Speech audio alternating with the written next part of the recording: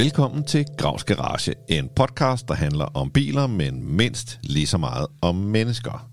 For uagtet hvor endeløst fascinerende jeg synes biler er som sådan, så bliver de lige et stort nøk mere spændende, når der står en ejer ved siden af. Og den bilejer, jeg er selskab af i dag, er en mand, der ikke behøver at åbne motorrummet for at få ørerne i maskinen. Han har solgt aktier til våbenindustrien, han har fået en hel landsby i Uganda til at tage sit navn, og han har nedsænket en kæmpemæssig skulptur med DNA fra 4.000 mennesker i Marianergraven. Hans streg er genkendelig, hans stil er provokerende, og så sidder han lige her og er klar til at tale om bilerne i sit liv. Christian von Hornslet, velkommen til Gravs Garage. Tak. Hvordan går det? Det går godt. Det er dejligt. Ja. Er der nogen, der gider høre på en? Jamen, det er der vel altid, er der ikke? Må lige ved at sige. Ja. Ja, hvad har du gang i for tiden? Ja, jeg tænkte lige, da du nævnte de der projekter, så er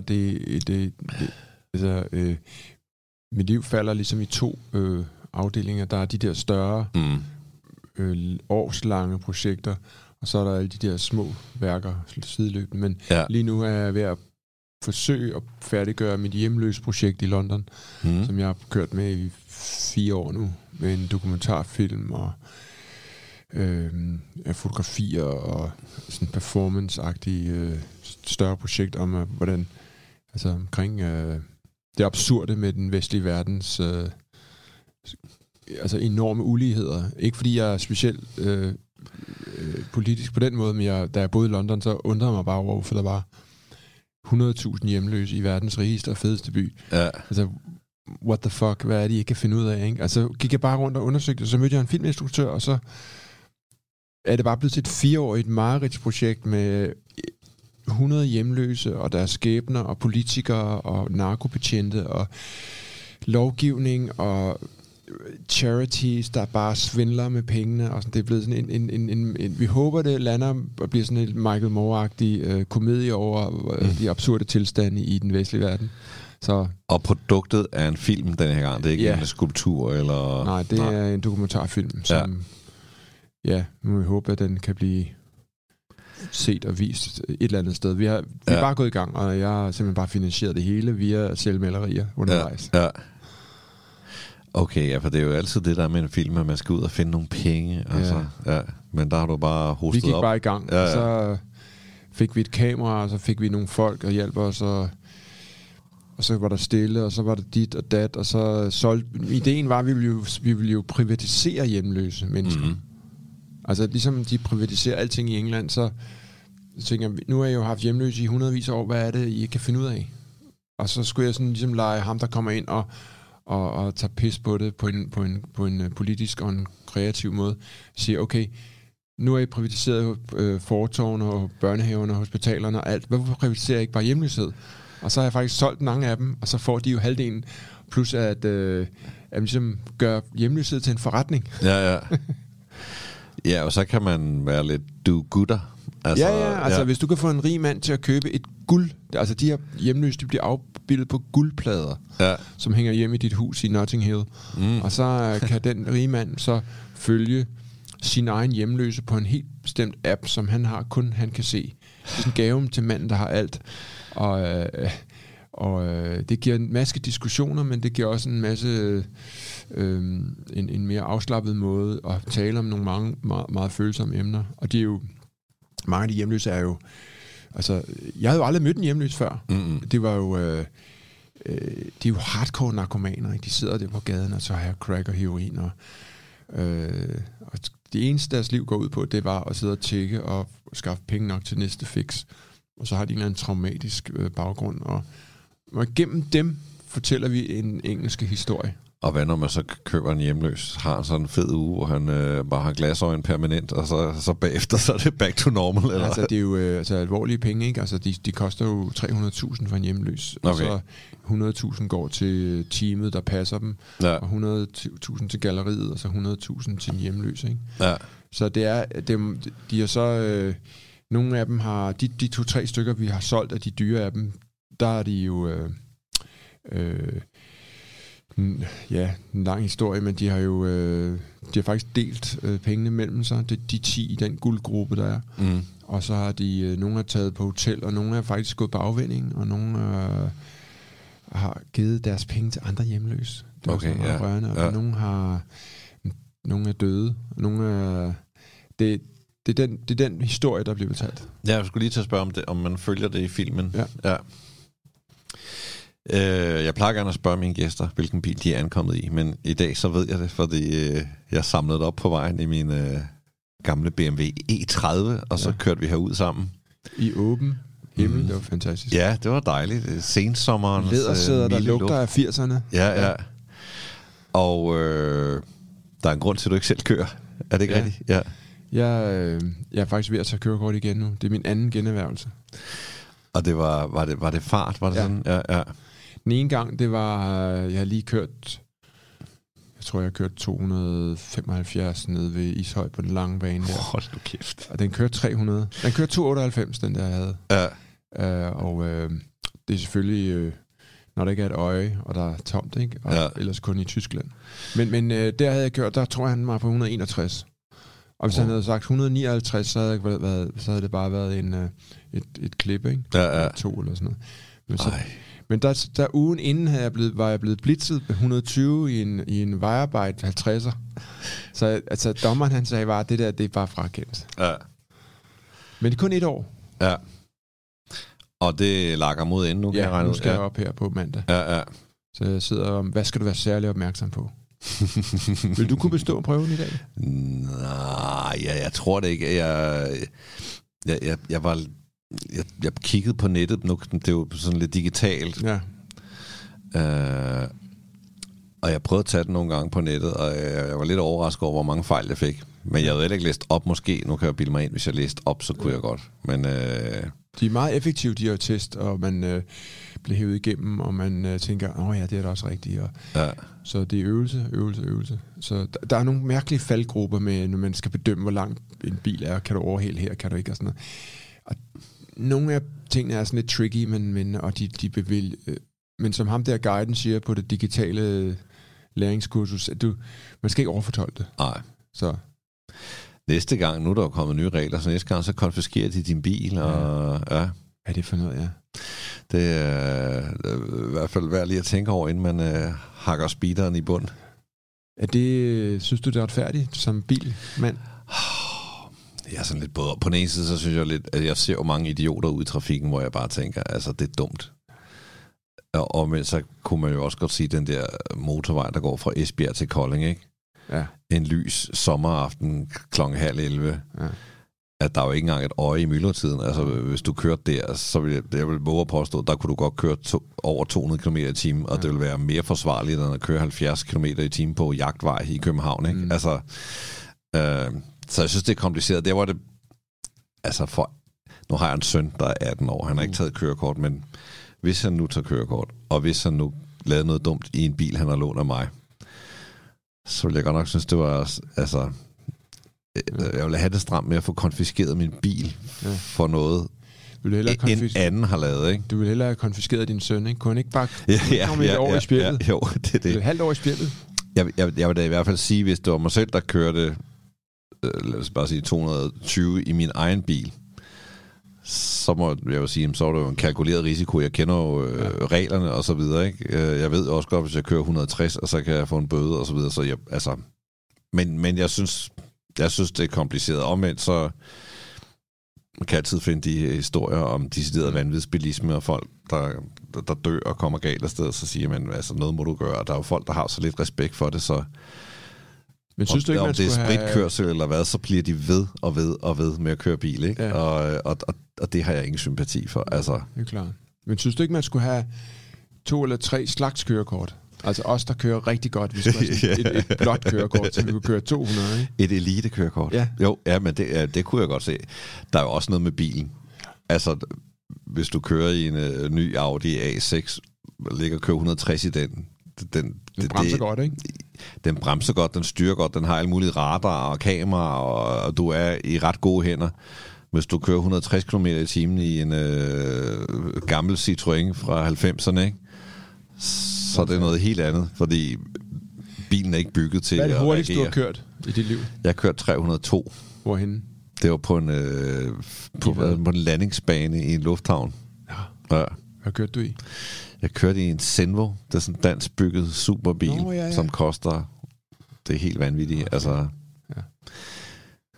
Men jeg vil sige, det der med at køre meget hurtigt, det siger mig ikke sådan super meget. Det, jeg godt kan lide, det er altså optimalt set en bjergvej, hvor man har nogle åbne sving, hvor du kan se igennem. Altså ligger og tæske en bil igennem på sådan en vej, hvor du virkelig kan mærke, hvordan den flytter vægten rundt. Og altså, der kan du virkelig mærke en bil, ikke? Det synes jeg er det fede. Det kører 200 på motorvejen, det siger mig ikke noget. Altså, det er forskellen på sex og kærlighed, ikke? Lige præcis, ja.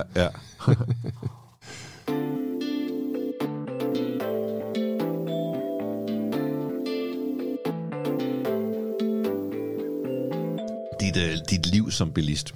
Hvor starter det henne? Hvor lang tid skal vi tilbage? Er du sådan, jeg kunne slet ikke vente. Altså jeg tænkte over, at jeg tror jeg var 18 år eller sådan noget, hvor jeg røg i militæret efter gymnasiet, og der fik vi jo løn. Altså forestil dig at have været slave og lukket inde i sådan et borgerligt hjem, og ikke sådan tænker noget over, hvad penge er og frihed og sådan noget. Og så kom jeg derned, så fik man, jeg kan ikke huske, hvad var det, 5-6.000 om måneden, det var sindssygt mange penge. Så jeg kendte en eller anden, og så fik jeg den obligatoriske Renault 4, ikke? Men det der, det var... Postbilen der? Ja, og den fik jeg så malet mat sort. Og dengang, det har været i 80'erne, der var der sgu ikke mange i mat sort, og jeg blev stoppet hele tiden. De troede, man var narkogangster, ikke? Ja. Og jeg havde malet på den og sådan noget, ikke? Det ville være ret dumt som narkogangster at køre rundt i en mat sort Renault 4. Men altså dengang, der var ingen mat sorte biler. Nej. Og det var sådan noget tavle, sådan noget lak, man bruger til kaminer. Så den rustede aldrig. Men det var et symbol på en uhæmmet frihed, og ikke at skulle spørge nogen. Du var... Altså, jeg tror, det var i en af David Lynch-filmene, den der, hvor de hopper rundt til heavy rock. Kan du huske den der? Det er ikke, hvad hedder den? Wild at Heart? Ja, Wild at Heart. Der snakker de også om, at det er den ultimative frihed at få sin egen bil, ikke? Der var en scene der, hvor det der med og jakken og tøjet og så den der, det var en meget vigtig, og jeg har siden altid haft bil. Altså, mine søskende og mine forældre, han har altid bil. Jamen, det er fordi, det var en måde at være uafhængig af det småborgerlige savl, vi lever i, ikke? Ja, kunne komme væk, komme rundt, føre beslutninger ud i livet. Jeg skal ikke sidde og vente på en eller anden. Jeg skal ikke sidde og dit og dat, og jeg er afhængig af ham. Og nej, jeg kører bare selv. Og så er jeg også blevet misbrugt på den måde. Jeg er altid den, der havde bil, så jeg skulle køre folk rundt, ikke? Der er ikke noget imod, fordi prisen var for at være afhængig af andre var forfærdelig. Ja. Der er noget undertrykkende over offentlig transport, ikke? Jo. Altså, så skal du sidde et bestemt sted klokken 04, fordi der kører toget, ikke? Ja. Til gengæld kan jeg godt lide, at tage toget, når jeg skulle til Jylland, og vide, at jeg skulle gøre det, og så sidde og bare gå ind, og så finde et tog, der bare kører. Altså, det er jo sådan en romantik på en helt anden måde, ikke? Ja. Nu har vi lige, her i år har vi kørt med biltoget til Norditalien. Det var fedt. Ja. Altså, at spare de der 1200 kilometer, ikke? Ja. Og få... og ungerne synes, det var vildt fedt, og det der gamle kabiner, der lugter ostemad, ikke? Altså, har du prøvet det for nylig? Ikke sådan en biltog, men jeg har indimellem taget tog til Aarhus for at holde foredrag. Altså, man kan jo sige, der er mange, der siger, at en togrejse, det er en rejse fra der, hvor du ikke er, til der, hvor du ikke skal hen. Fordi du er bundet op i det der stationsnet, men hvis du er så heldig, så du har et foredrag lige ved banegården, så er det jo, så kan det være en ret fantastisk måde at komme afsted på. Du kan sidde og tømme hovedet på vej derover, ikke? Ja, altså hvis det til den rigtige orkestrering og så videre, jamen det er fint nok, det er bare det er en anden psykologi, som vi er heldigvis forskellige alle sammen. Der er jo nogen, der sværger til det, ikke? Og det er fedt, det er der. Og hvis det var gratis, ligesom i nogle byer i USA, så ville det jo også blive brugt mere. Ja. Så er der mere plads til os andre på gaden. Jamen det er det. Det ville jo være en ultimativ måde at få os over i kollektiv trafik på. Det var at gøre det gratis, ikke? Det er jo alligevel statsfinansieret, more or less. Ja, og derfor tænker jeg, hvor går det over hele vejen, ikke? Ja. Om ikke andet sådan i pendlerområder, altså S-tog, metro, busser. Jamen jeg var i Seattle, der var der helt, alt var frit i midten af byen, i centrum. Så der var ikke nogen biler. Altså meget lidt. Det er sgu meget smart. Hvor længe havde du Renault 4'en? Ikke særlig længe, så tror jeg, at jeg i løbet af studietiden sådan fik forskellige gamle biler, og når man er i den alder, så man synes man, det er helt okay at stå ude ved de der mekanikere. Og det værste med den der ydmygende, hvis man er ung og ikke har nogen penge, og man skal ud med sin bil, den der, jeg ved ikke om du kan huske den der måde, men så står man med en eller anden gusten hård mekaniker, som der er nogen, der kender, der kan lave lidt billigt og sådan uden regning og sådan noget. Jo. Og så står man der, og så det er ikke så meget det. Det værste var, at man blev hånet. Ja. Altså, kører du det gamle lort? Ja.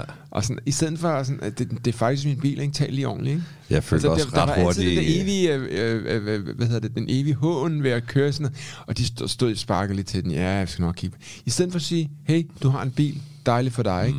Det er meget få mekanikere, der var positive. Jeg føler også, de scannede mig ret hurtigt for at se, om jeg vidste noget om biler, og hvor meget de kunne tage mig ved røven. Ja. Ja. Og man stod bare der på SU og et eller andet lortejob, ikke? Ja. Og det var nogle penge, der var svære at finde.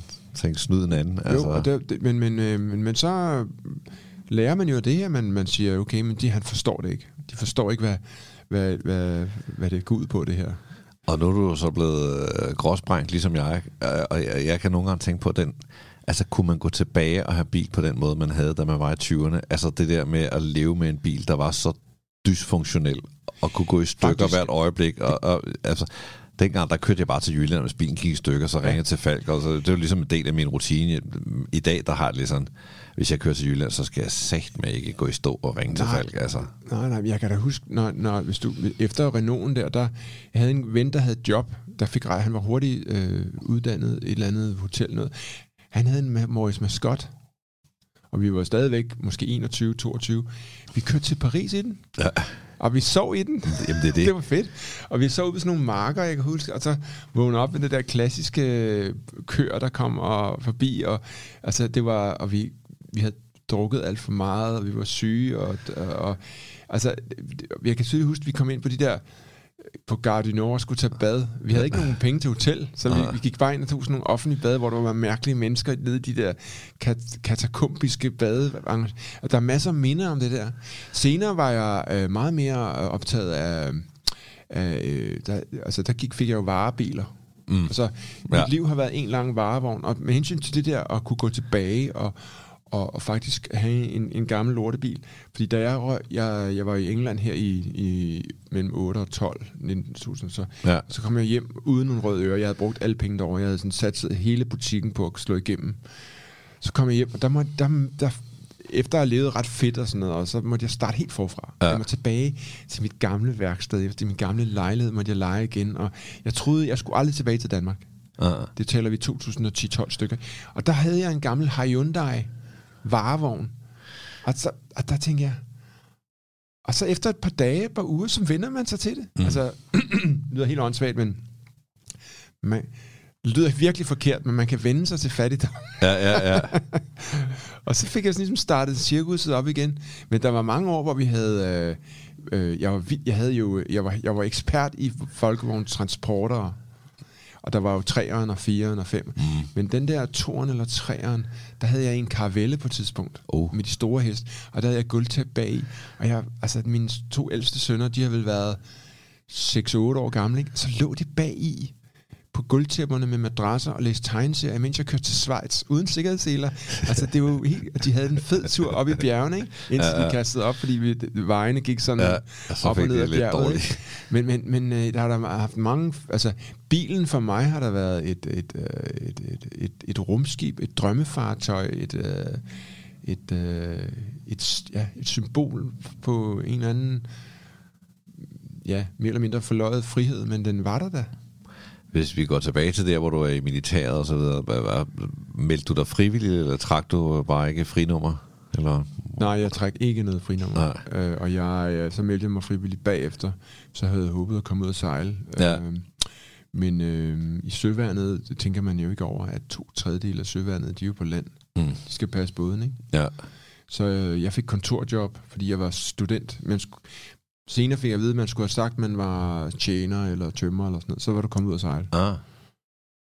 Så jeg fik sådan noget... jeg skulle sidde ved sådan nogle overvågningsting og sager. Det var meget hyggeligt, men så var jeg på... Så du nogensinde noget på det overvågning? Ja, det gjorde jeg faktisk. Ja. Jeg har en skræmme historie. På et tidspunkt, man blev sådan flyttet rundt på de her forskellige radarstationer. Og på et tidspunkt var vi nede på Gæsserev, og der var jeg sammen med en, der hedder Gorm. Og Gorm er i dag, ham har jeg fået forbindelse med efter 40 år. Han er øverstkommanderende i Forsvarets efterretningstjeneste. Og det er hemmeligt. Og han bor på nummer... Men det var meget sjovt. Han var en af de der lidt skægge typer, man møder. Ham og jeg, vi hyggede os. Hvad det vil sige med... Jo, det der skræmmesituation, vi sidder i de her operationsrum med de her store radarskærme, og vi er før... Det er jo altså 82-83. Okay, så den kolde krig, den er gået over. Ja. Og vi har øje på Rostock, og hele Stralsund, og hele Nordøsttyskland, ikke?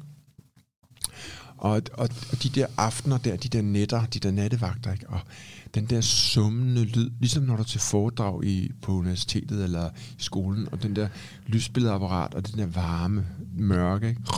Ikke man? Og der var jo store bøder for at sove, ikke? De der vagter. Og vi var jo værnepligtige, så vi blev sat til at sidde og holde øje med de der skærme, og så de der konstabler og sergeanter, de tog så en lur ulovligt, ikke? Og så faldt jeg fandme i søvn, ikke? Og så pludselig så var der sådan 25 prikker, der sådan på vej op mod ud af Rostock havnen der, ikke? Ja. Og så fik jeg fat i ham der overkonstablen, han flejnede fuldstændig. Hvorfor har du ikke sagt det? Og sådan noget. Så måtte vi ringe op til hovedkommandøren, sådan en kaptajn, der boede, og han sov jo, ikke? Ja. Og de råbte og skreg og sådan noget. Det er fordi, det var en kæmpe øvelse, der var på vej, og de var ikke blevet informeret, og der fik vi altså, alle fik vi jo bøde på 2.000 kroner. Det var en halv månedsløn, ikke? Og næste gang var det jo altså spjældet, ikke? De tog det meget alvorligt. Men de opdagede det jo, og jobbet gav jo mening lige pludselig. Ja, det gjorde det, og alt blev rapporteret og så videre, men det var bare heldigt, det var 2 timer for sent. Og det går ikke i søvand. De var et stykke ud af havnen før i... Så... nej, det var... Udover at jeg er en utilpasset kostskoledreng, så at militæret var heller ikke mig, fordi jeg havde meget, meget svært ved autoriteter, som du nok kan fornemme. Men det er nok ikke det rigtige sted at være sådan noget. Nej, altså, jeg kan huske, en gang jeg skulle bede om orlov. Man skulle åbenbart bede om orlov, når man skal ud af landet på skiferie, eller man skal et eller andet sted. Når du er i tjenesten, ikke, skal du skrive, ikke? Så skrev jeg bare på min ansøger hermed om at afholde min postferie i et eller andet flygtighed. Og det synes de overhovedet ikke var sjovt. Jeg synes, det var meget sjovt. Så skulle jeg stå skoleret for den der kaptajnen på basen der. Og hvad har jeg bildet mig ind og sådan noget, ikke? Så tænkte jeg, slap dog af, altså. Allerede dengang har jeg haft sådan lidt, what the fuck, altså det... Men jeg er ikke systemets mand. Det må jeg jo sige. Nej. Og alligevel kan jeg godt lide orden og holde aftaler, og vi havde den her aftale der, og vi lavede den i sidste år, og jeg må indrømme, jeg tænkte sådan lidt, kan jeg vide, om du stod klar, når jeg ankom. Jeg ved, det er sådan en forventning, der følger med det, at du er kunstner, så tænker man, du har sikkert siddet og drukket absint og råbt digte ud i natten på fransk. Men... Altså mentalt har jeg gjort det, men jeg har ikke drukket og røget siden august 96, og jeg har heller ikke spist kød siden dengang, stort set. Ja. Og det som, jeg ved ikke om kan du huske, der var en bar, der hed Karrierebar nede i Kødbyen? Altså, det var jo et genialt værk af Draxler og Ellengrensen. Vi har et par stykker i Danmark, der er megastar internationalt på kunstscenen, ikke? Og det er nogle af dem, og de vidste jo allerede i 90'erne, at kunst var jo ikke kunst mere. Kunst var en karrierefabrik. Altså siden, nu taler vi efter Kirkeby og efter Asger Jorn, og vi taler også oven i købet efter Claus Carsten og Michael Kvium, de der store danske dager i 60'erne, ikke? Ja.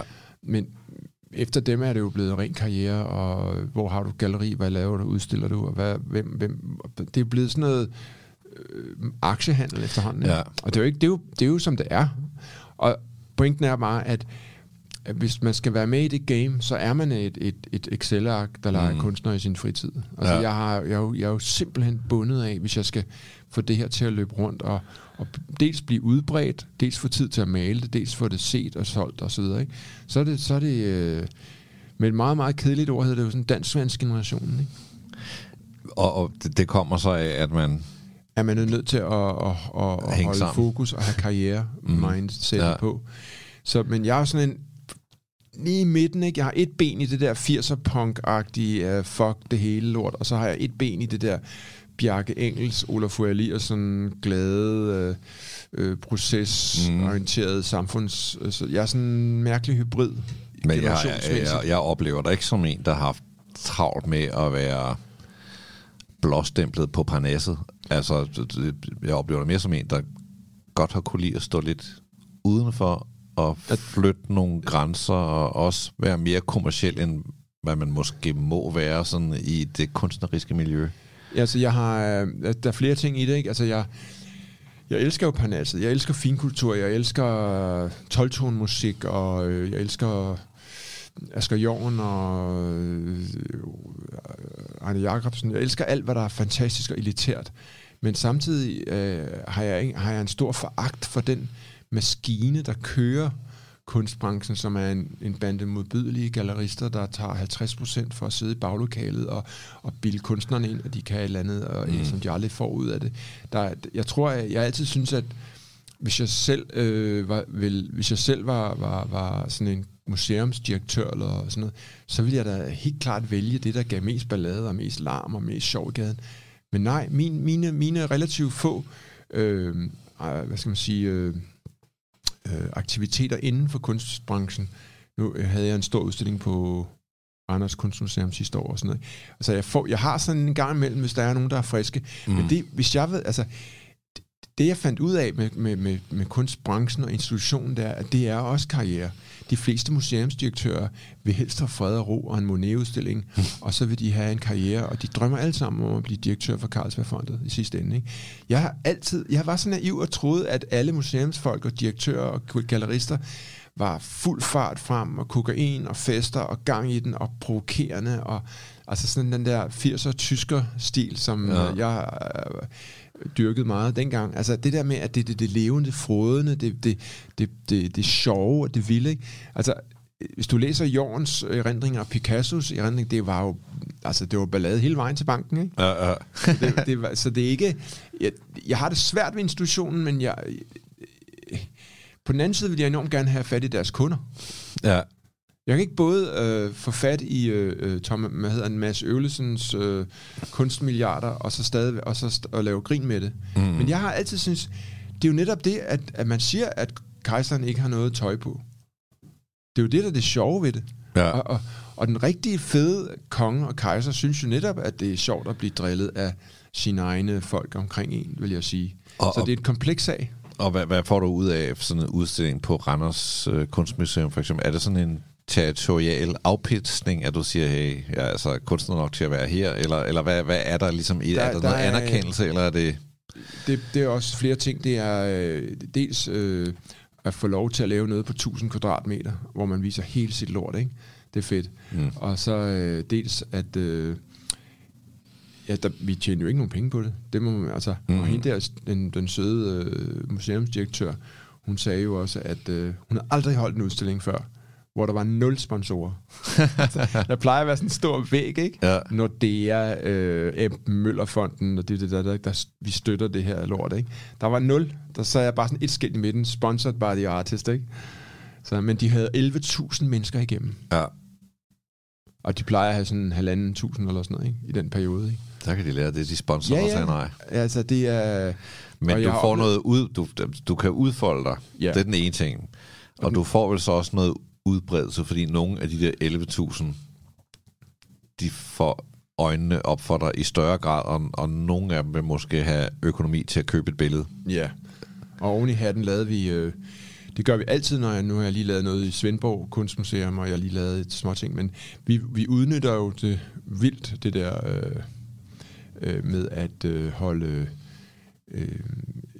Vi prøver altid at inddrage det lokale erhvervsliv. Så laver vi sådan nogle kunstaftener, hvor hvor vi ringer rundt til 500 firmaer i området. De synes, det er vildt sjovt at komme ind og få gin og tonics og på det der museum. Og ja, I må ikke sælge noget herindefra, og vi må ikke drikke, vi må ikke, jamen, så ender det lidt som et abegilde inden for det der museum, ikke?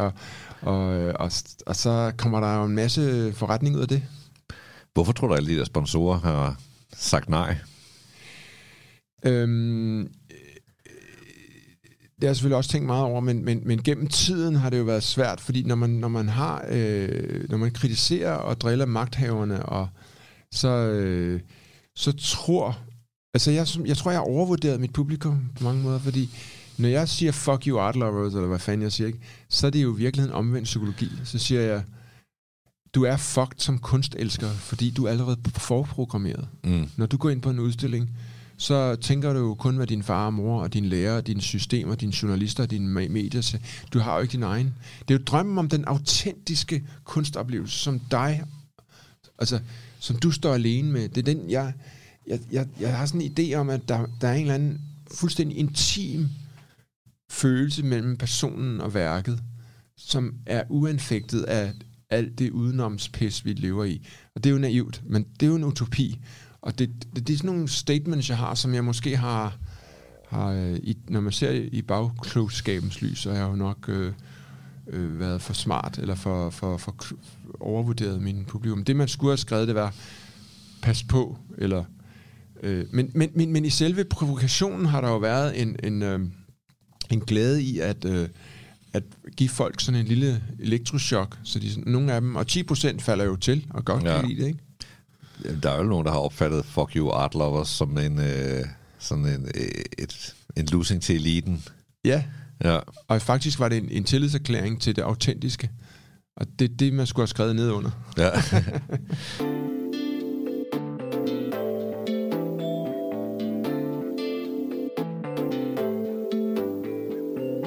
Vi skal tale lidt mere bil om lidt, men først tager jeg et tilbagevendende punkt i podcasten her, som hedder 10 hurtige. Ja. Og vi kan lige så godt starte.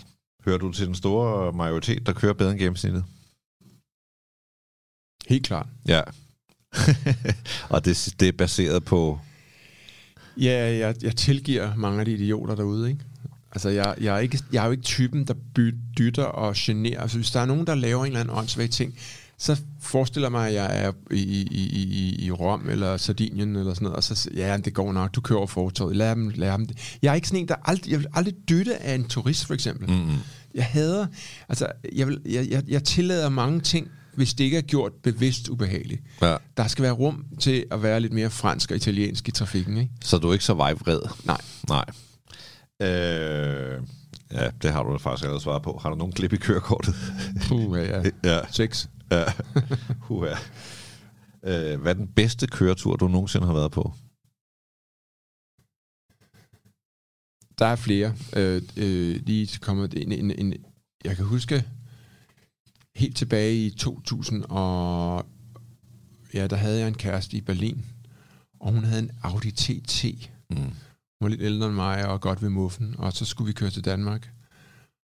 Og så nævnte jeg mig selv i armen, da vi kørte fra det der stykke fra Hamburg op til Flensborg, eller op til Roputgarten, hvor der er et meget lige stykke der, ikke?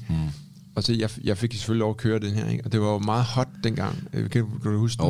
Ja. Det var design-ikon. Det var den, der ikke havde fået finde på endnu, fordi den løftede sig bag i.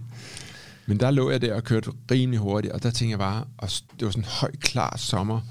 Vinteren dag, tør vej, solen skinnede, og lækker dame siden af, og sådan, så tænkte jeg, okay, er livet en lang, er det en lang, lys rejse med nogle små glimter af mørke, eller er det en lang, mørk rejse med nogle små glimter af uendelig dejlig lys? Og det var så model 2 der. Og så tænkte jeg, det her, nu lever jeg, nu vil jeg huske, og det har jeg så husket til i dag. Ja. En anden gang, det var, da jeg kørte hjem i Panameren fra Holland. Altså, vi taler dør til dør. Amsterdam, helt over på 6 timer. med færgen. Og det var... Jeg overvejede at tage til Amsterdam her, så jeg faktisk for nylig googlet, hvor lang tid det siger, det ville tage 9,5 timer. Ja, og prøv at forestille, jeg skulle være hjemme kl. 12, ikke? Jeg startede 5:30 om morgenen, måske før. Der var ikke et øje. Mm-hmm. Og det er 2-3 år siden, ikke? Og den der... Nu er jeg aldrig sådan... Nu er mange år siden, jeg har prøvet at tage kokain, ikke? Og det er ikke noget for mig overhovedet, men den der følelse af at være konstant... Gik vi lige fra aldrig til længe siden. Men det var sådan en altså, hver gang der var et frit stykke, så igen, så var du op der og kørte 250, 270, 280, 290. Og den ligger fuldstændig som et tog, ikke? Ja. Der er ikke en slinger i den bil. Mm-hmm. Det er helt vanvittigt en maskine, ikke? Det er det, den kan. Og der tænker jeg også flueben. Ja. Det var en mærkelig oplevelse. Og så er der selvfølgelig det der berømte stykke ved Rønnede, nede ved Sydsjælland. Der er også en lang stræk, hvor der ikke er ret lige, og der er ikke nogen biler der. Der også, kan man også... Så det var en fantastisk... Og så er der selvfølgelig de der ikoniske Highway 1 og USA og sådan noget. Ikke? Men hvis jeg sådan lige tænker på det er måske så barnligt og så latterligt, det der med at køre så hurtigt, at du er så tæt på døden, ikke? Det eneste, jeg kan sådan hamle op med i dag, det er mountainbiker med et par gamle guttervenner, hvor vi også er ved at falde og brække os, ikke? Ja. Men vi søger åbenbart det her lidt farlige... min motorcykelserie, som jeg maler, de hedder også Kill Me Fast, ikke? Drømmen om at dø hurtigt. Ja. Og den hedder Super Crash, den næste, og den sidste hedder Piss on My Grave. Jeg levede, sådan det passede mig, ikke? Ja. Så jeg bruger det meget i min kunst også, den der dødsforagt. Mm. Din største brøler som bilist?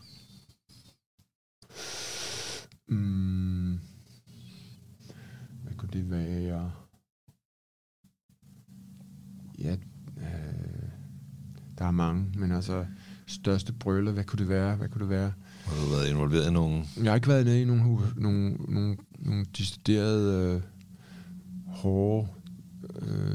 Man kan måske sige, at misklippe kørekortet er en... Ja, men det var ikke sådan med vilje. Mm-hmm. Altså, hvis jeg skulle være sådan... Ja, altså, jeg vil sige, det er noget, jeg virkelig har respekt for, det er at køre hurtigt i befærdede områder. Hvis jeg har været ung og dum, der kan jeg huske nogle gange mig og min fætter, vi havde min fætters far, vi taler slut 70'erne, ikke? Lige fået kørekort. Nej, det har været i 82, 83. Han havde den største Ford Gear Granada, kan du huske dem? Mm. Sådan 3,0 turbo eller andet. Altså, og forældrene var i lufthavnen, og vi skulle bare køre hjem, og så kørte vi sådan meget, meget hurtigt, og der var det ved at gå rigtig galt med mennesker og sådan noget. Det er noget, jeg har virkelig respekt for. Ja. At køre steder, hvor der har jeg kvaret mig, men det er gået godt, heldigvis. Du har faktisk næsten svaret på det, men hvor lang tid går der, før du dytter, hvis ham foran ikke sætter i gang, når det bliver grønt?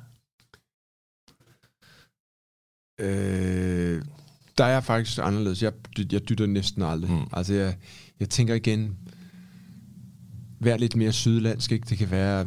Måske efter lang tid er svaret. Har du nogensinde haft sex i en bil?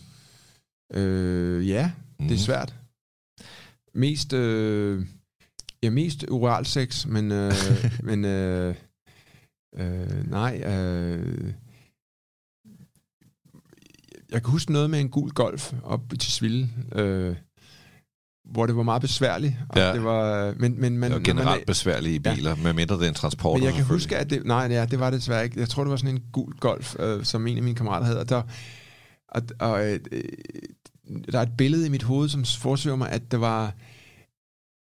at når man er sådan 22 år, så er man så smækliderlig, at man er ligeglad med omstændighederne. Ja.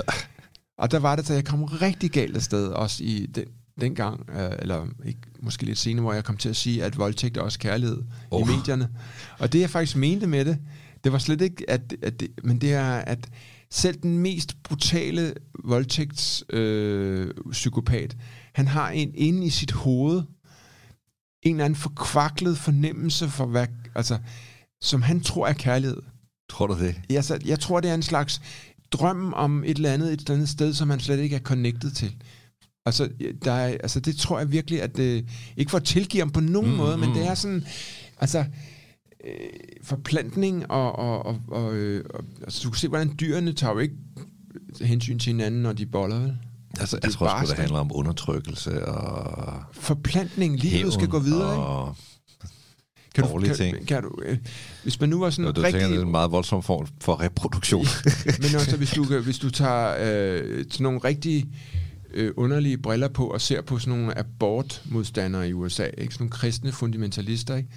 Altså, hvis man skulle se det fra deres side, så var det jo også sådan en slags idé om, at alt liv er helligt. Ligegyldigt om du er blevet voldtaget, eller what the fuck. Det er jo en smuk tanke, som ikke virker i vores verden. At alt liv er helligt, ikke? Jeg tør ikke sige noget. Du sagde lige før, da vi kom ind, at du var... Ammermanden. Nej, man skal ikke... for mig. Det er et meget sygt emne, men det er bare... det er jo... Jeg synes tit, det er kunstens opgave at tage det andet synspunkt, for ligesom at tråle vores rigtige synspunkter igennem, og altså, det er jo hele ideen med, at kunstens område er totalt... For du kan sige, hvad du vil, du kan gøre, hvad du vil, bortset fra Muhammed-tegninger og sådan noget, ikke? Men du kan gøre, og så kan vi ligesom sige, inde i kunstens og kulturens område, der kan vi gøre, hvad fanden vi vil. Folk bliver jo sure, når man laver provokerende ting, men det er jo bare et kunstværk. Ja. Hvorfor bliver forfatteren ikke skudt, når han skriver om massemordere og perverse ting, og filminstruktøren bliver heller ikke... Nej, men maleren, hvis han maler noget, der er religiøst eller seksuelt, eller sådan, så bliver de klandret, ikke? Vi klager til fagforeningen. Hvad er det hurtigste, du nogensinde har kørt, hvor du selv sad bag rattet? 208,99. Wow. Og der var den der Panamera, vi havde, den kunne ikke komme over 300, og det er jo ikke, fordi der var stop på den. Der var ikke nogen stop på den, men den havde der var en ting, der gjorde mig lidt utryg. Den var sådan en lampe, der lyser. Når man kører helt derop, så siger den, please change your tires. Ja. Hvad betyder det? Ja, altså... De bliver for varme.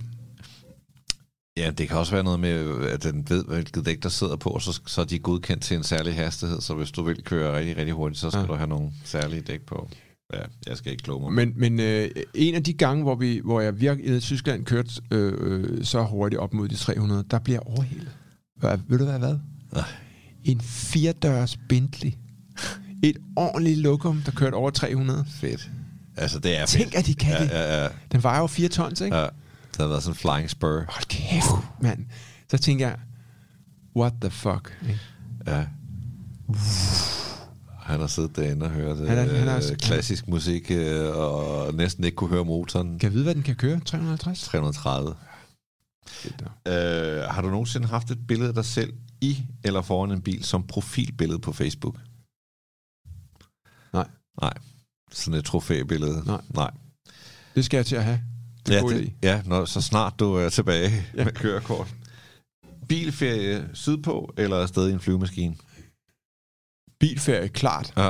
Og det er ikke, fordi jeg elsker det, men jeg... hvis du har prøvet at køre over Sardinien i en Panamera på de der EU-veje, som ingen bruger... Det kan jeg ikke prale af, nej. Fuck, det er fedt. Der er ikke et øje, og det er de 2 4-sporede motorveje, der krydser ind over ved de fedeste strande. Sardinien og Korsika og Italien og når du først er dernede, ikke? Ja, turen kan være stram. Ja. Men, og derfor de der biltog er fedt. Stå på i Hamburg, vågne op i Verona. Ja, men hvad gør du den dag, familielægen siger, at nu synes han ikke, du skal køre bil længere? Ja. Altså, jeg er en lille smule coachet af, at jeg har været uden kørekort i 1,5 år nu, og har haft forskellige chauffører, hjælpere. Og min farfar, som var sådan en meget fin forretningsmand, når han i nålestribet og handlede med porcelæn, han havde aldrig kørekort. Han blev hentet hver morgen i 30-40 år af den samme taxachauffør, og blev kørt ind til byen til sit kontor ude fra Gentofte. Og sådan troede jeg, det var. Ja. Så jeg vil sige, hvis man kan finde en rigtig lækker chauffør, helst en flot pige på sådan mellem 20 og 30, så er jeg med. Lød det forkert? Nej, det gør det ikke. Bare du ikke voldtager hende. Jeg vil gerne voldtages. Ja. Af hende.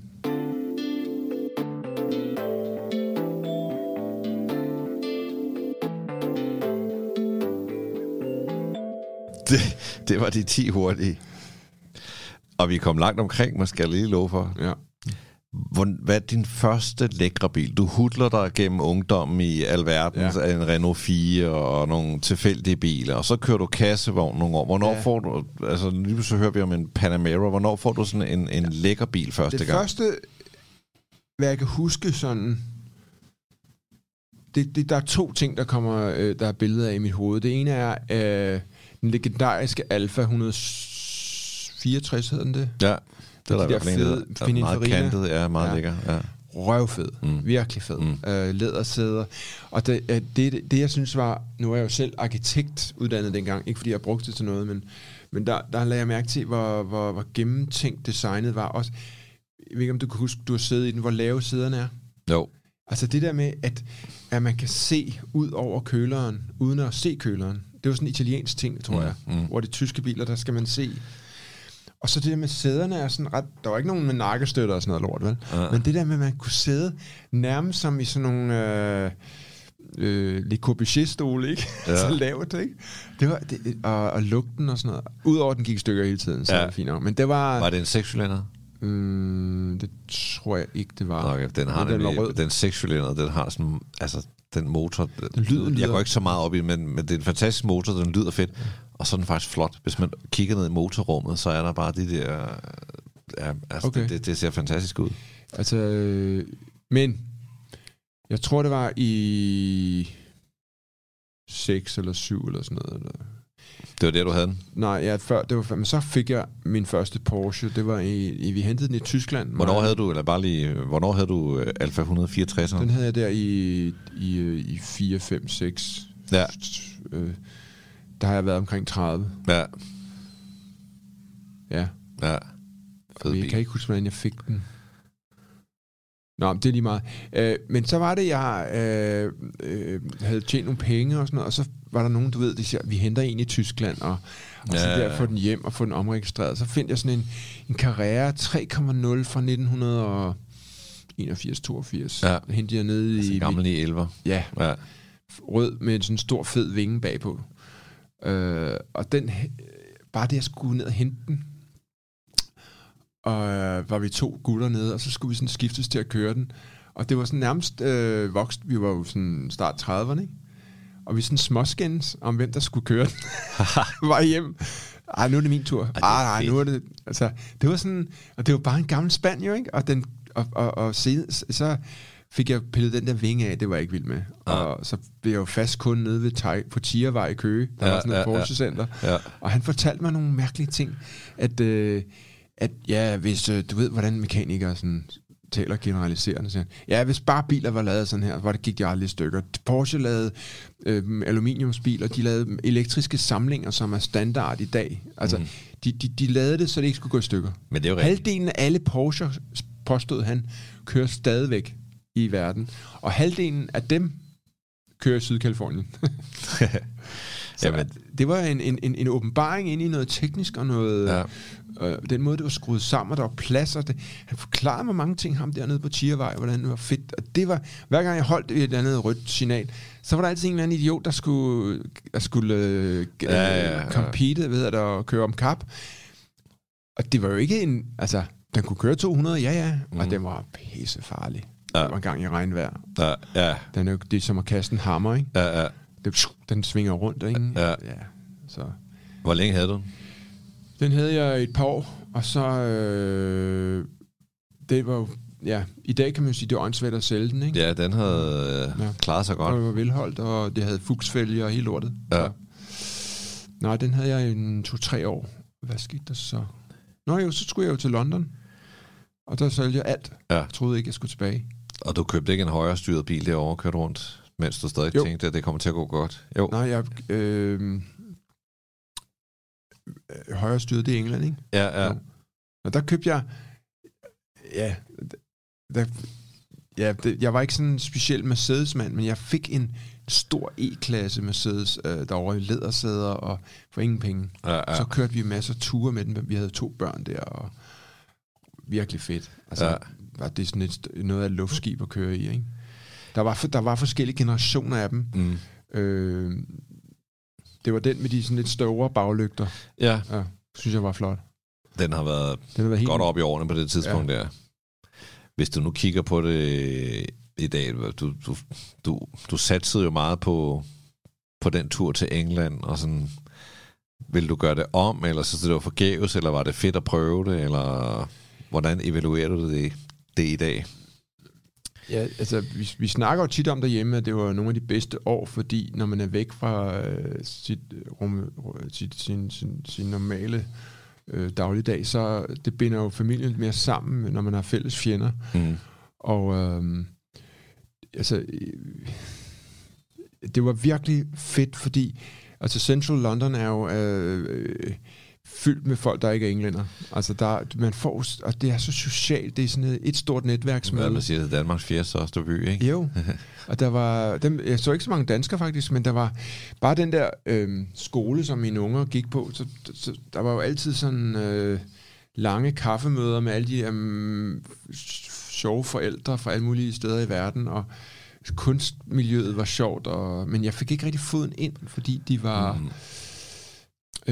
det man ligesom undervurderede, jeg gjorde, det er, at det kan godt være, at de har mange gallerier, mange mennesker og mange penge, men der er sæt med mange dygtige kunstnere også, ikke? Altså, Damien Hirst sad jo tungt på tronen allerede dengang, og det jeg fandt ud af, det var, at godt nok, min erkendelse med England var, lige så fedt det var, lige så viktoriansk og slavebundne er de jo stadigvæk, fordi altså udefra set, så tænkte jeg, at London, det er Bowie, det er punk, det er Kings Road, det er ballade, og nej, det er det ikke. Altså, på mange måder er englænderne mere tyskere end tyskerne. Hvis du bliver fyret, så er du færdig. Ja. De er jo bange for deres chefer. Grunden til, at de har den der undertrykte, sjove humor, det er, fordi de er så presset i deres dagligdag. Økonomi. Og, så autoriteter betyder rigtig meget. Og så bare det at gå rundt med langt hår i London og i min blå dunjakke, og de tænker, hvad fanden er det? Altså, det er så styret af penge, og de har så stor respekt for dem, der har penge. Og det er den mini-USA. Det er mærkeligt nok, ikke? Altså, det er mini-USA med mere stil. Og lige så totalt pengefixeret. Hvornår vidste du, at du ikke gad det mere? Da kassen var tom, og jeg var træt af at tage til Danmark på EasyJet og sælge malerier, ikke?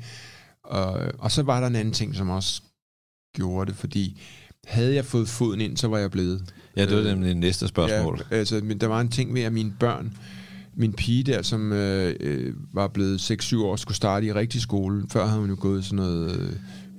og så var det, at når man kigger ud på vejen der om morgenen, så alle de mørke børn gik i træningstøj over på den der skole, og alle de hvide gik derover i pænt jakkesæt, og min datter var begyndt at sige sådan noget, Daddy, can I have a piece of paper?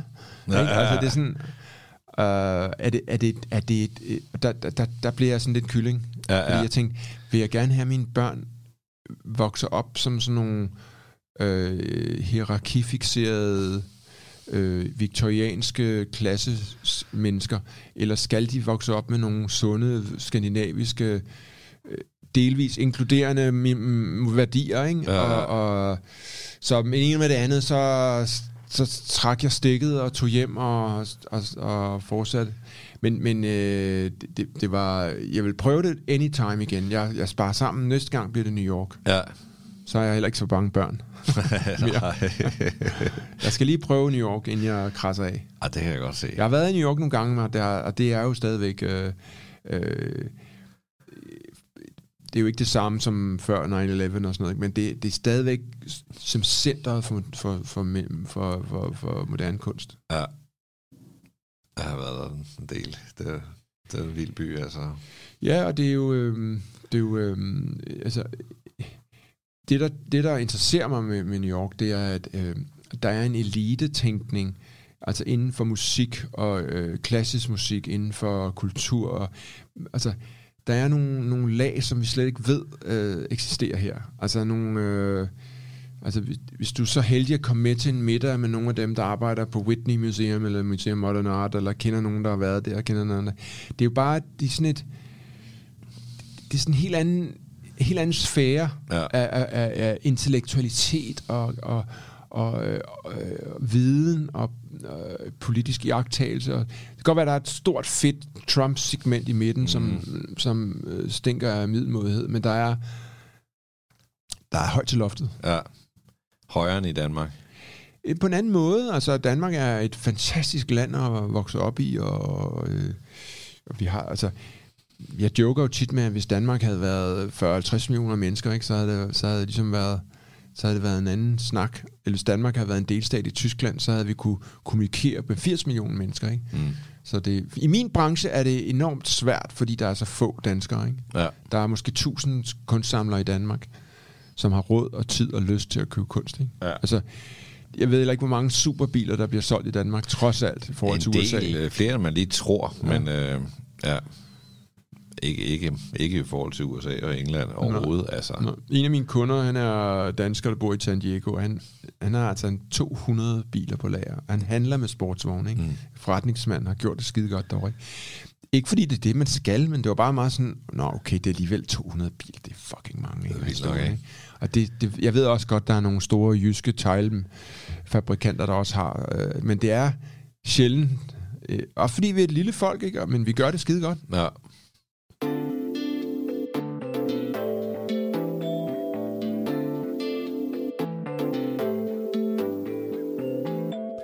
Så kommer du hjem lidt på spanden for en Hyundai. Og hvornår begynder det at gå godt igen? Så på en måde har jeg været lidt heldig, fordi jeg har ligesom lært det der med, at dem du møder på vej op, møder du på vej ned igen, ikke? Så jeg har sådan set altid haft nogle gode relationer til de forskellige sælgere og netværk, håndværkere, rammemennesker, materialer. Du skulle ikke hjem og starte forfra, du havde... Nej, jeg havde sådan en rimelig godt lille netværk. Jeg har altid behandlet folk sådan rimelig ordentligt, fordi min forretning er meget afhængig af personlige relationer. Så pludselig så det ene og det andet og det tredje, og så... jeg tror også... Altså, det lyder rigtig forkert det her, ikke? Men jeg tror også, Danmark havde brug for en Hornslet pause, ikke? Der var meget... det er jo relativt nemt at komme i medierne her, hvis du gider spille klovn og smart og sådan, ikke? Altså, det var godt at være væk de der 3-4 år, eller hvor meget det var til sidst med det hele, ikke? Ja. Og så kom jeg tilbage, så byggede man sådan op, og så blev man inviteret der, og så kommer der nogle foredrag, og så kommer der nogle bestillingsopgaver, og nogle lidt udstillinger og sådan noget. Så, hvad med de her kommercielle ting, du har lavet? Ilva, Gajol, Kokjo og så FCK også. Har det været så en provokation, eller har det været forretning, eller har det været begge dele? Jeg tænker, det har jo nok provokeret nogen i hvert fald. Jamen, det er klart begge dele. Altså, man skal ikke glemme, at Ilva-projektet, det var så før London. Altså, det var min revisor, der sagde, du skal da skride nu, fordi der kommer en check på 1 million kroner fra dem, ikke? Altså, det gav 1 million kroner, det der Ilva-projekt. Hvis du bruger dem i udlandet, skal du ikke betale skat af dem. Så ser jeg komme afsted, ikke? Så gik vi op og blev udlandsdansker. Det tager 3 minutter, ikke? På en formular, og så afsted, ikke? Så bliver det udbetalt derovre, ikke? Og så kan du altså leve godt for en år eller to, ikke? Hvis du passer... Så Ilva var også en slags... jeg havde sådan et åndssvagt mantra, at der skulle være et Hornslet-billede hver eneste danske hjem. Ja. Og det kom der. Indirekte ved, at da vi lavede kataloget, det kom jo til alle danske husstande. Og så var der sådan et fedt Hornslet-billede bag ved den der bænk, som de havde på deres katalog. Ikke? Altså, jeg tænkte, sådan koncept var det en succes. Og alle de tryk, der blev lavet, de blev markeret ret tydeligt, at det var Ilva-tryk. Ja. Så alt det lort, du kan købe i en blå avis i dag med Hornslet på, det er jo folk, der har taget et billede af en bog og sat op på et lærred og solgt. Altså, hvis du mangler 1000 kroner, så tag et Hornslet-billede fra nettet. Det er ikke nogen opfordring for de advokaterne. Og så tryk det på et lærred selv i en blå avis. Så er der til ferien. Bliver der så rynket på næsen over dig i Parnasset, altså når du mødte andre kunstnere, var der sådan noget, okay, Ilva her? Ja, det var helt godnat, men jeg tænker, altså, jeg lærte jo meget af, da noget af det første, jeg lavede, var jo med Paustjan, hvor jeg fik lov at lave en udstilling med nogle og der brugte jeg deres logo, og så fik jeg sådan den der co-branding, der lærte jeg meget af, at det var ret sjovt. Og men det er også lidt finere brand. Ja, men det der med, at man kunne bruge et brand til at løfte et andet, og så videre, så videre. Så Ilva var en helt... udover at det var økonomisk og interessant, og det var mangfoldigheden. Det var det, der tændte mig, at man kom ud, ikke, til folk. Så det var... og så har jeg aldrig rigtig forstået, hvad fanden er forskellen på at udstille i en pølsevogn eller på Amalienborg. Det er fucking det samme billede, er det ikke? Jo. Så snobbet, det har aldrig... det har jeg aldrig helt forstået, fordi snobberi er jo en dårlig forretning. I virkeligheden, tror jeg. Men kan det ikke være en måde at forsvare sit brand på, og ligesom holde sig væk fra pølsevognene, og så vente på, at Amalienborg ringer? Jo, sagtens, men i og med, jeg var så stadigvæk provokeret af, at hvor småborgerligt vi tænker, og hvor begrænset vi er. Så sent som for et halvt år siden, så havde jeg snakket med Lars Seier, fordi jeg har malet nogle af hans biler og sådan noget, ikke? Ja. Og han siger jo selv til mig, siger han, ja, fordi jeg klager over, at nogle gange får jeg ikke adgang til de netværk der, som sådan noget Per Kirkeby-agtigt noget, ikke? Mm-hmm. Så siger han, ja, ikke engang jeg kommer på de bonede gulve. Der er jo, de store banker synes jo stadigvæk ikke, at Saxo Bank er fint nok. Så, men du har, så siger han, men vi skal jo glæde os over, at vi ikke er statsansatte endnu. Så han er, det kommer an på, ser man sig selv som en slags frihedskæmper, som har et projekt, eller ser man sig selv som sådan en andenrangs fiduskunstner, ikke? Og jeg synes, at jeg vil slet ikke kunne leve i den der kunstbranche, men jeg kunne godt tænke mig nogle af deres kunder. Ja, der er jo heller ikke så mange kunstnere, der kommer fra Herlufsholm. Altså, du har jo haft en anderledes tilgang til det, tænker jeg. Ja, altså, det er jo mest, altså, det er jo også en lang forklaring i sig selv, men kort sagt, så er jeg ved ikke, hvor det kommer fra. Jeg måske fra min mor, eller hun var sådan meget fritænkende, eller hun lever endnu, hun er snart 90, ikke? Men jeg kunne bare slet ikke se mig selv som alle de andre der på kostskolen. De skulle alle sammen ind i A.P. Møller og læse Kant Mærk, og så skulle de læse en Harvard MBA, ikke? Og så skulle de bo i London og leve i klassesystemet. Jeg kunne slet ikke se mig i det. Jeg kunne ikke engang lide at spille bridge. Men du kan godt se dig selv i kunstverdenen. Der er jo på en måde også lidt ikke udenfor, men altså, jo, det virker som, du lægger sådan lidt afstand til den i hvert fald nogle gange. Nej, altså både og,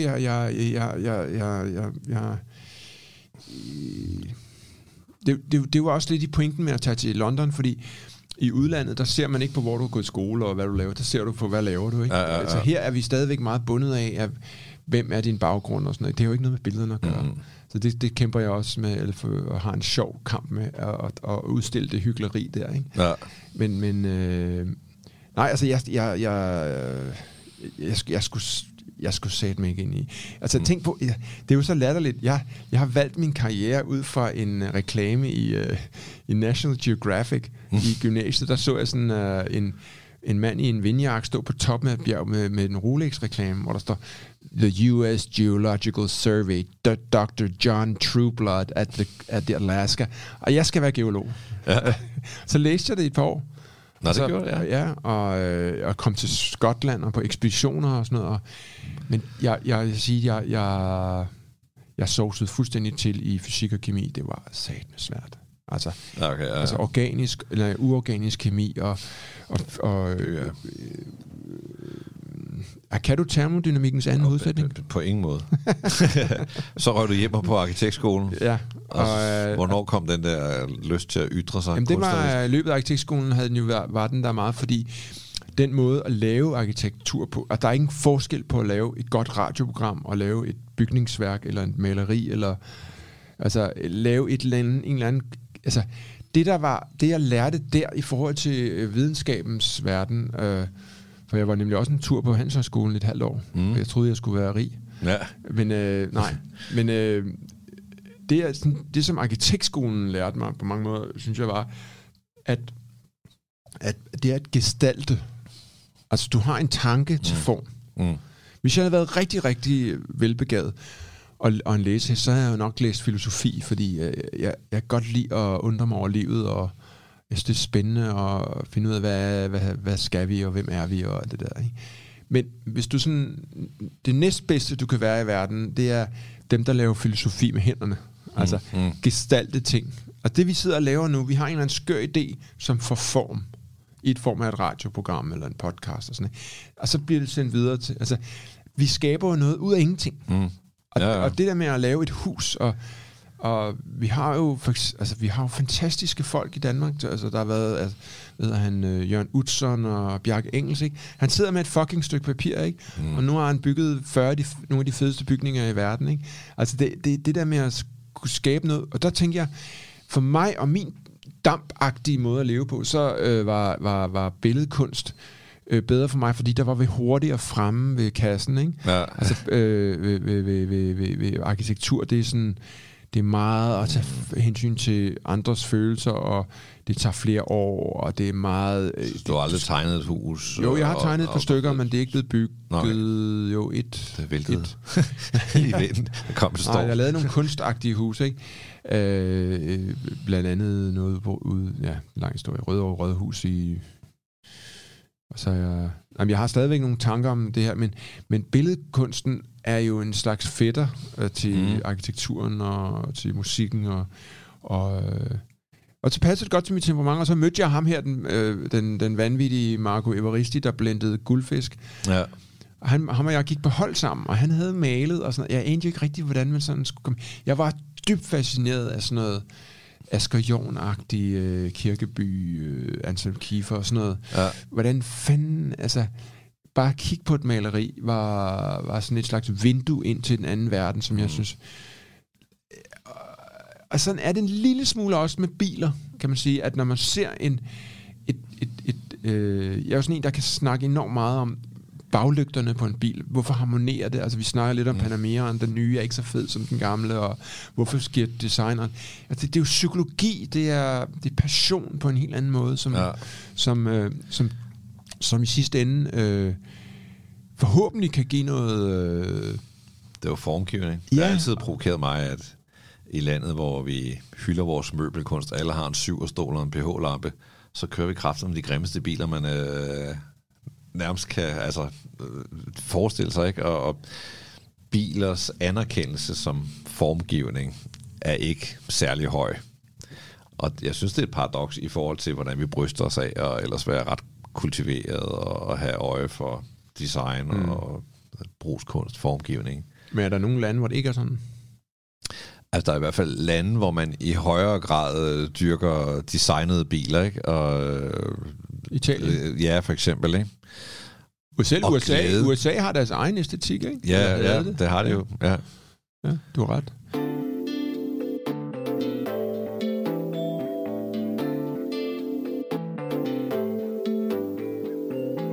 Men det er jo, fordi I ikke kan finde ud af at stemme de rigtige folk ind. Det er rigtigt. Altså, folkets magt, lad mig sige det igen, folkets magt er et uudnyttet potentiale. Og så fordi biler er så dyre, alle kan alligevel skrave sammen til en pH-lampe, ikke? Jo. Men få en bil, der er et stykke design, det er måske... Men omvendt kunne man så også... Jeg kunne sagtens agitere for en Golf 1 er jo klassedesign. Hvor der er så mange andre biler fra den tid, der ikke er... Er der nogle nye biler fra 2021, som du synes er... Du skal prøve at kigge på sådan en, der hedder... Faktisk, du skal prøve at kigge på den, der hedder Hyundai Ioniq 5. Ja. Altså igen, eksteriøret, formgivningsmæssigt, sindssygt rent gennemtænkt. Der er altid selvfølgelig et hår i suppen. Ja. Men den kan noget. Ja, det synes jeg. Ja. Vi er kommet godt omkring, og vi går over tid. Nå, okay. Og vi har slet ikke hørt om den lækre del af din vognpark, der vi kan jo ligesom høre mellem linjerne, at der er en Panamera sted. Hvornår var det, du havde den? Den havde jeg fra 15 til 19, tror jeg. 15 til, Hvad havde du efter din 911? Der havde jeg... der havde jeg en hedder den ikke... den der Mercedes GLS, den der er sådan meget buttet. CLS. CLS, ja. Sådan en 4-dørs limousine, coupé-agtig, ja. Og den kunne min kone godt lide, for den var ikke for bred, og vi havde nogle fede ture i den også. Også en flot bil, og den synes jeg havde noget. Den nye, de har, CLS'eren, den har ikke. Den har de prøvet, den har de lavet sådan nogle fede. Ikke? Altså, etteren er tit den pæneste, og så devaluerer man. Men det er fordi, de har prøvet at gøre den Bentley-agtig, den nye, men den har fået sådan nogle skuldre bag på bagkasserne. Nej, den lignede, CLS'eren lignede sådan en spændt bue. Ja, men det er og det kom så af, at jeg havde en kriminel indvandrer ansat, som skulle hjælpe mig med, jeg vidste ikke, han var kriminel. Men han sagde, for fanden man, Hornslet, du skal da have en ordentlig bil. Og jeg ikke tænkt på den der måde. Og så leasede vi den der CLS'eren. Så var han glad, så var han gerne ned. Ja, og så ringede de fra politiet en gang imellem, så Hornslet, kan det passe, at en vis han kører rundt nede i Ishøj i din bil? Ja, det kan det egentlig godt. Nå, fordi jeg tænkte nok, hvad er, ikke? Fordi de ville bare lige høre, om det var sådan, ikke? Altså, fordi han var så viser, så han var rodet ind i alt muligt snavs. Men han er blevet stoppet, fordi han er en mørk mand i en dyr bil. Ja, og det er jo egentlig, det brød jeg mig egentlig ikke om. Det troede jeg ikke, det var, så jeg turde ikke spørge politiet, om de var racister.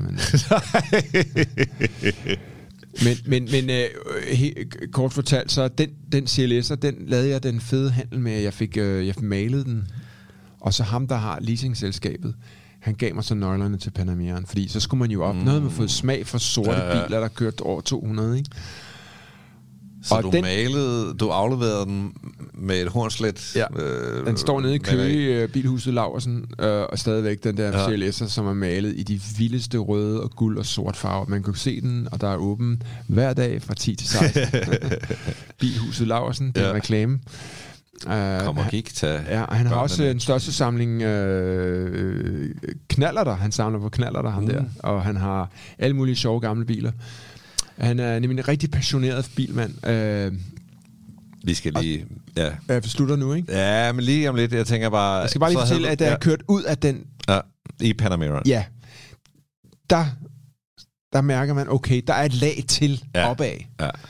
Jeg havde prøvet at køre i Rolls Royce. Jeg havde prøvet at køre i... jeg har også kørt i Maserati, Quattroporte og sådan noget. Men jeg følte lidt, at jeg var Chewbacca i hvad hedder den der... Er det Junglebogen? Nej, Chewbacca i den der i Star Wars. Ja, godt. Ja, bare hårdt, man kan løbe. Hvad hedder den der store luftskib, de tog rundt i? Ja. 1000-årsfalken. Ja. Jeg følte, jeg kom ud i sådan en flyvende monster, og så var det bare... Altså... Det må være ligesom at køre Le Mans eller sådan noget. Det var så det var mere dig, Panameraen, end i 11'eren, du havde? Ja, klart, fordi jeg er jo en ret stor, kraftig fætter. Nogle gange er jeg også tyk, ikke? Ja. Så den var... Der er plads, og den bliver bare ved med at hugge til. Og den stopper ikke ved 200, ikke? Og det bliver bare ved og ved 600 heste, ikke? Hvorfor skilte du dig af med den? Fordi jeg fik taget kortet. Nå, okay, ja. Og så skal jeg have den... jeg skal have den nye. Ja. Så altså, når du får kørekortet, så er det back in a Porsche? Ja, og det skal være den brugte. Det skal være Panamera 4S Turbo. Den har topfart på 334. Så kan de godt sætte fotofælder op. Jeg tror faktisk også, at de er blevet... at de er... Altså, nu alle folk med de der Taycaner og elektriske biler og sådan noget. Jeg tror faktisk, at man godt kan få et godt bud på sådan en, der benzinsluger der. Altså, en Porsche, den vil altid være i omløb. Den er jo grøn på den måde, at der vil altid være en køb, medmindre du smadrer den. Ja. Så du kan se den 911, du havde. Den var fra 81, sagde du. Den kører rundt i dag, jeg ved det. Helt sikkert. Den der Panamera, du havde, medmindre du smadrede den, så kører den også rundt i dag. Den næste men jeg mødte en meget rig, ældre, snobbet dame i Düsseldorf, og hun havde den nye 911, et eller andet G4, et eller andet dyrt shit, ikke? Og så hånede hun mig. Altså, ligesom når vi håner folk, der har en Porsche Boxster eller sådan noget. Altså, så hånede hun mig, fordi hun sagde, at en Panamera er ikke en rigtig Porsche. Altså, det skal man jeg blev meget ked af det. Men det er jo nok heller ikke en 911, men den er bare så meget andet. Altså, man kan, det Porsche selv siger, og det er jo rigtigt nok, det er, at de biler der, de finansierer jo resten. Altså, hvis man ikke tillader en Cayenne og en Panamera og hvad de hedder, så har du ikke flere end i 11, og du får ikke nogen GT3'er, fordi den udvikling og så videre, der skal lægges i det kræver nogle volumenbiler også. Men hørte du, hvorfor de lavede Panameraen? Det var fordi deres direktør ikke... Altså, Porsche executives, de var trætte af, at deres chefer kørte i store Mercedes S'er. Ja. Så måtte de lave en limousine. Og hvad skete der? De kører stadig i Mercedes S'er, fordi den var blevet for avantgardet. De gider ikke køre i en Panamera, de der chefer. Den er for blæret, den er for vild. Og det er jo godt for os. Ja. Nu skal vi runde af. Ja. Men det har været en stor fornøjelse Lige måde, at have dig med her. Tusind tak, fordi du tog dig tid.